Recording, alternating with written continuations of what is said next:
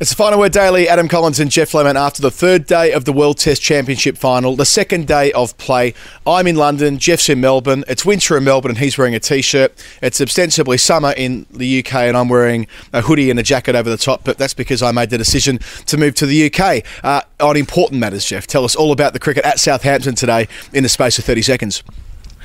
India resumed at 146 for 3, but Kyle Jamieson was all over them. Another 5-wicket haul in his short career, got Kohli without adding to his score. Rishabh Pant cheaply ran through the tail. Rahane tried to keep things together with 49. He got bounced out. Ashwin and Jadeja got them past 200, but 217 was it. And then very good bowling from India's seamers. Latham and Conway just had to dig in, got to tea, got to drinks. Latham got out to Ashwin. Conway got a 50, and then just before the close for bad light, got out. It's 2 for 101.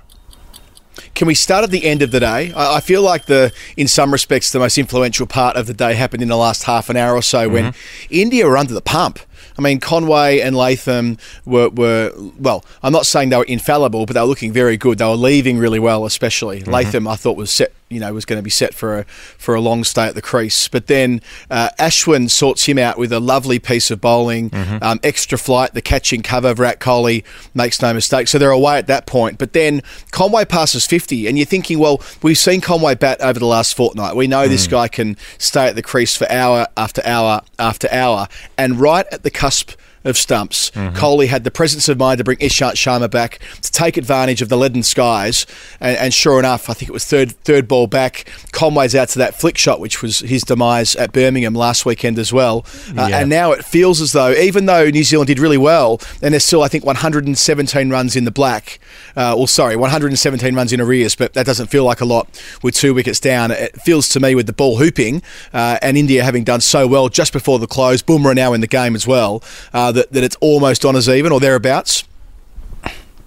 Yeah, it definitely makes a massive difference, that last 5 minutes. I suppose when I'm looking at Ashwin bowling to those two left-handers, he had them just a little bit unsure a number of times. Conway facing Jadeja as well looked very uncertain with some footmarks outside his off stump, and so it was almost like Conway looked worse in the last 45 to 60 minutes of the day than he did before that, rather than it getting easier to bat. He had one shot where he went over the top of cover against Ashwin, which didn't look completely convincing, and then Latham was trying to drive more through mid-off and got done in the flight and got a sort of thick, not even an edge, but a kind of outside half of the bat, and it skewed up.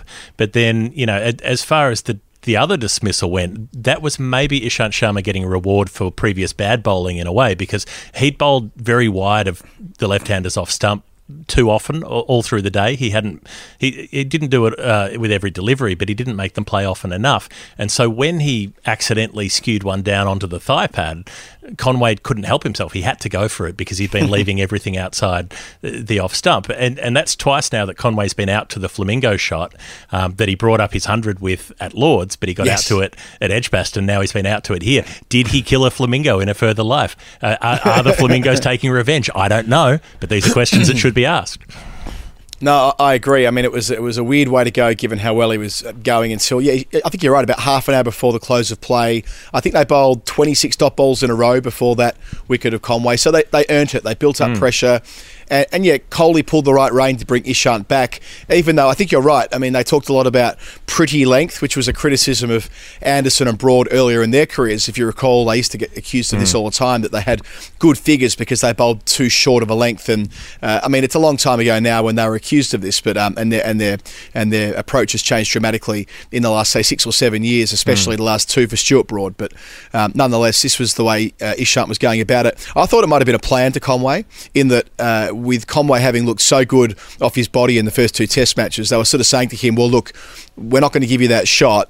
And Ishant gets more swing than Shami, more swing than Bumrah. Although it must be said, I thought that Shami was the best of the bowlers before tea. His first spell was outstanding, found the shoulder of the bat a couple of times. But nonetheless, I thought that might have been like a strategic approach. But yeah, a slightly fortunate way to get the second wicket, especially after all the hard work that New Zealand put in earlier in the day. Had they gone to stumps 1 down, with Kane Williamson there, looking pretty good too. That late cut that he played late in the day was picture perfect off Jadeja. So, yeah, it was a really exciting day of Test cricket. The 7 wickets which fell earlier, Jeff, New Zealand seamers, Kyle Jamieson especially, look just born to bowl in this country. It feels like a home game for them when they're bowling. Yeah, there's that ease in the conditions, I suppose, and we saw that with the CricViz tracking of the amount of swing that the New Zealand 4 bowlers were getting. All of them were getting more degrees of swing than India's bowlers. In some ways, that's down to bowling style. You mentioned Mohammad Shami. I quite liked the fact that he continued just to be himself. He didn't try to become a swing bowler. He's a seam bowler, and that's what he did. He banged it in on the seam and did get some response and maybe could have had wickets on another day with a bit more luck.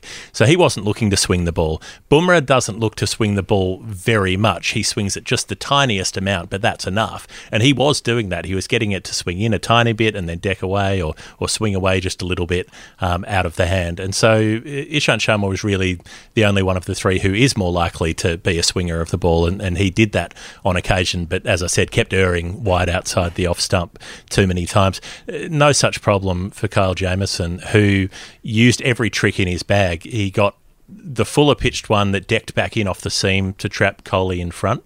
Then he bowls across Rishabh Pant, a left-hander, and gives him the sucker ball after Rishabh's been pretty good for 30 balls or so. He hasn't played any big shots. And Jamieson said, well, I reckon if I give you one about a metre outside your off stump, you'll have a go. And he did, and it ended up in the hands of slip. And then that hard length that he got Ishant Sharma with, up towards the shoulder of the bat, and then the full in-swinger to hit Jasprit Bumrah on the toe. You know, all of the tricks that he had at his disposal.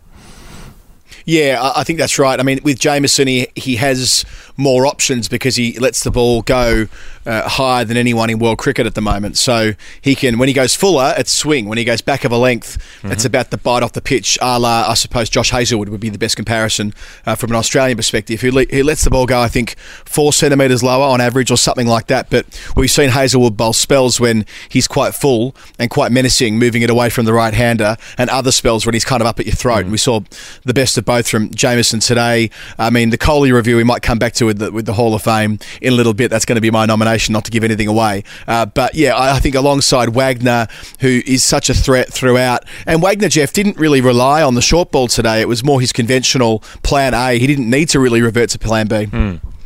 Yeah, I suppose that's right, except that he did use the short ball cleverly against Rahane because he bowled him one bouncer. He saw Rahane have a big swing at it, a big hook at it, and spooned it over the infield. And then he decided, well, okay, I'll put a couple more in for that catch and I'll bowl him another one. And I almost felt that Ajinkya Rahane was instinctively starting to play the pull shot to the second ball and then tried to bail out of it. That was the way that I read it, because he so softly tapped the ball away that he just chipped it up to square leg and was so easily caught. But it felt like he was halfway into the shot and then went, oh, God, I'm not supposed to do this. You know, I know they've set the field for this. I know they're doing this as a trap. And he just half went through with the shot anyway and ended up being caught. But he played so well, I thought, Rahane, to hold things together when, you know, they could have been all out 150 if he'd gone down. So our Woodstock player of the day, Kyle Jamieson's now taken 5 5-wicket bags. I think I read a stat somewhere saying he's reached 5 5-wicket hauls faster than anyone by about 12 innings or something ridiculous like that. So on that basis, he's my player of the day. And I'm so glad that he's been able to make this influential contribution. He looked really good at Lords. Was rested at Edgbaston, but I think we've seen with this guy since he made his debut back in February 2020, the majority of his cricket's been through the pandemic when you consider the bubbles and all the rest of it. But he continues to impress both in terms of his economy, his strike rate, his average. I mean, he's kind of the complete package at the moment. Yeah, he's just got a remarkable level of control, composure and options at his disposal in Test cricket, which is interesting because he looked a little bit lost in T20 cricket when he was bowling for New Zealand against Australia only a few months ago, but in the Test format, he's all over it. You could make an argument for Rahane as player of the day. You could make an argument for Conway as well, but I think Conway was able to do what he did because Jamieson had done what he did already. But Conway's determination and his judgment on what balls to leave was exceptionally impressive again. And I'd also mention that it was only, I think, 22 for Ashwin and 15 or 16 for Jadeja, but they could be important runs in the end. The fact that they got India up past 200, that might be something that ends up being quite significant in the final analysis. Yeah, I completely agree. Jeff, let's take a break for 15 seconds to talk about cricket bats. We'll be back with the Final Word Hall of Fame. Woodstock Cricket, home of the finest handmade cricket bats and soft goods. Visit either our showroom or workshop and experience the magic for yourselves. For bookings, contact info@woodstockcricket.co.uk.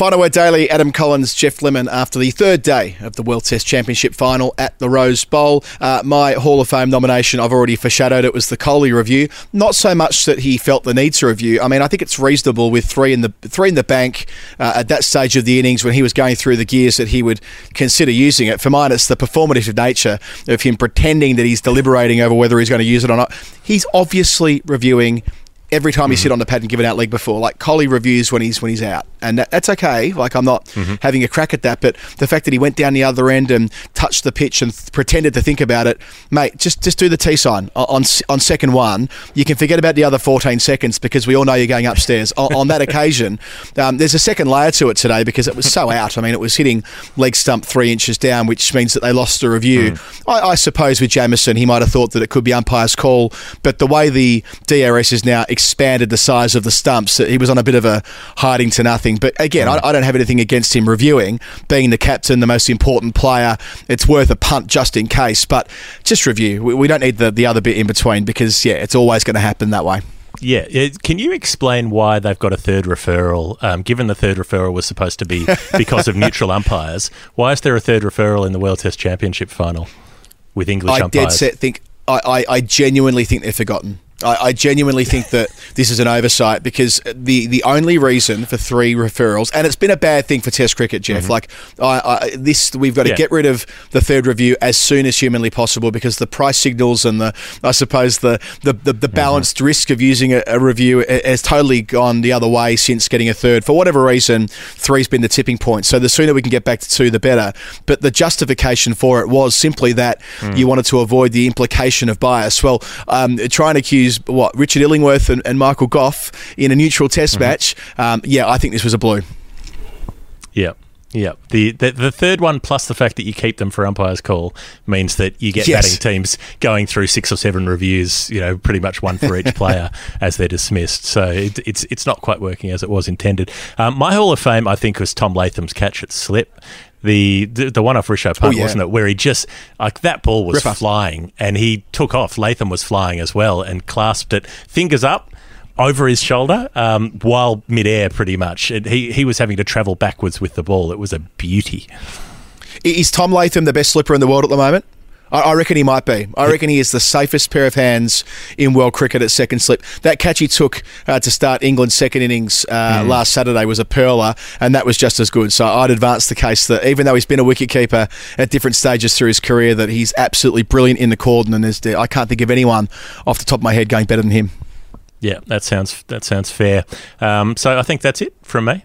That's it for me as well. That has been the Final Word Daily. In New Zealand, we'll resume tomorrow. 116 or 117 runs in arrears. I don't remember exactly, but it's roughly that. The Final Word Daily is brought to you thanks to Woodstock Cricket. Check out their website in the show notes and get yourself a 20% discount with the offer code TFW20. We'll be back tomorrow for the 4th day, and then the 5th day, and then the 6th day, and then the weekly show, and then the weekend show. We can't stop. We won't stop on the Final Word. Until then, good night. Goodbye.